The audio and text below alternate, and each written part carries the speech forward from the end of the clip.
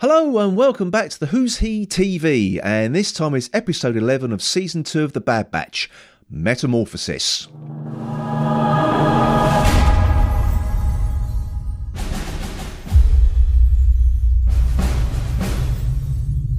So another episode of The Bad Batch dropped on Disney Plus, and it directly picks up from last week's disappointing episode with the crew back on the Marauder and now in conversation with Sid.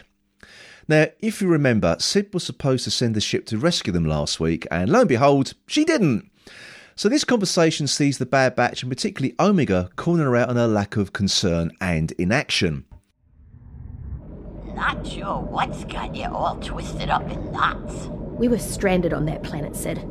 We needed you, and you left us. You're fine now, aren't you? And you got your ship back. With no help from you. And at this point, I generally did think that they would tell her to get lost, but no, she tempts them back in with another mission of the week and 50% cut of the profits. Do you want to mope or make money? Because I got a tip on a downed ship, which means cargo ripe for the taking. I'll even give you 30% of the cut. That is our standard percentage. All right. This one time, let's say 35%. Okay, 40. Fine, 50% as a token of my goodwill that you seem to have forgotten. I'm sending you the intel now. Don't come back unless you scavenge something valuable. What makes you think we'd come back at all? At this point, my heart sank, as this character has done nothing to further the overall story arc, and was hoping this would be the end of the road for her.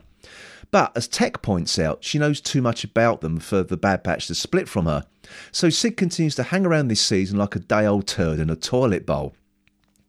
But this mission took me by surprise and took the show into another direction.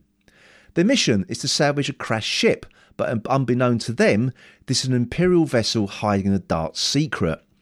Yes, this episode goes for space horror, with what I can only describe as a homage to Alien, with an eyeless toothy beastie prowling about the ship. When they get to the crash site, all the crew are missing, and all they find is claw marks on the walls. They also discover cloning equipment on board, which Omega quickly knows to be of Kaminoan origin.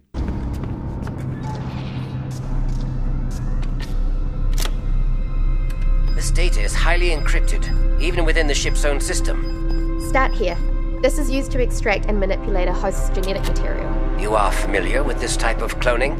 Not exactly. I heard rumours of other Kaminoan experiments, but Nala Se kept that data away from me. I think whatever they were doing was happening off-world. And this is what I mean by this episode taking the show into another direction. This episode shows that the Emperor gave the orders for cloning experiments before he became Emperor and was just plain old Chancellor Palpatine. And I like this. It's an example of Palpatine playing the long game, plotting his rise to power well in advance. But this creature prowling the ship is a Zillo beast, which we last saw in Season 2 of the Clone Wars. This thing feeds off power, and when it does, it grows to Godzilla-like proportions and is impervious to blaster fire. It appears that Palpatine ordered the experiments to investigate its armour-like properties. And is this heading towards Palpatine cloning himself, as we saw in The Rise of Skywalker?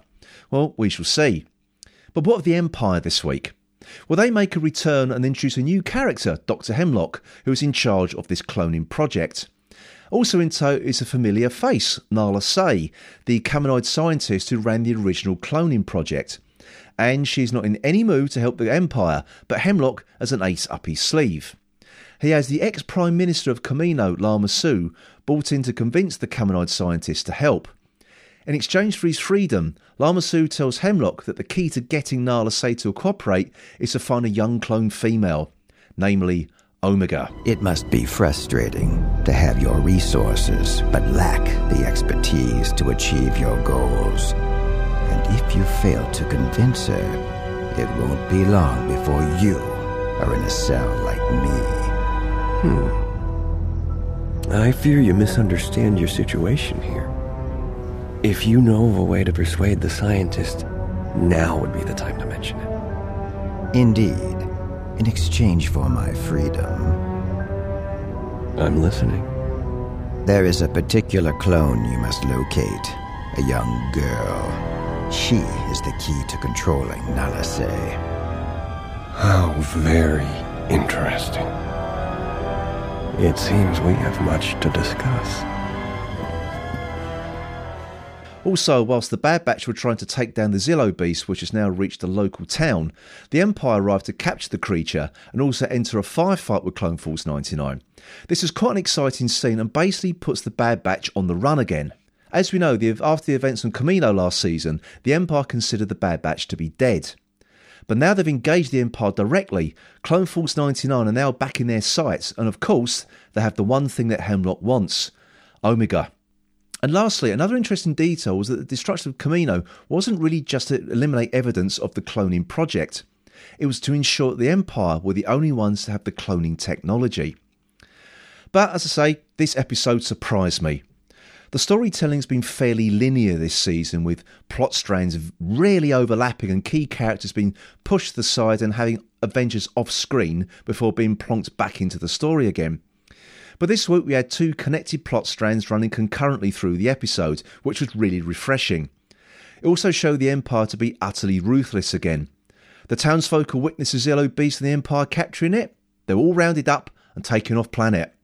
It's amazing that it takes an animated Star Wars series to take the Empire seriously and show them to be efficient and callous rather than the Empire who can't shoot straight of the movies. But it also showed them in this light without showing any violence.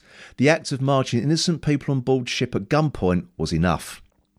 This episode also upped the ante with regard to the Bad Batch themselves. With the Empire now on their tail once more, will the trail lead to Sid first? And if so, will she give them up? Her character seems to suggest that she would, but as she is my least favourite character in this series, I'm hoping to see her come unstuck. I'm so sorry, Sid fans. So with 5 more episodes to go, and with another plot strand introduced, let's see if the remainder of this series can pull all of this together and stick the landing.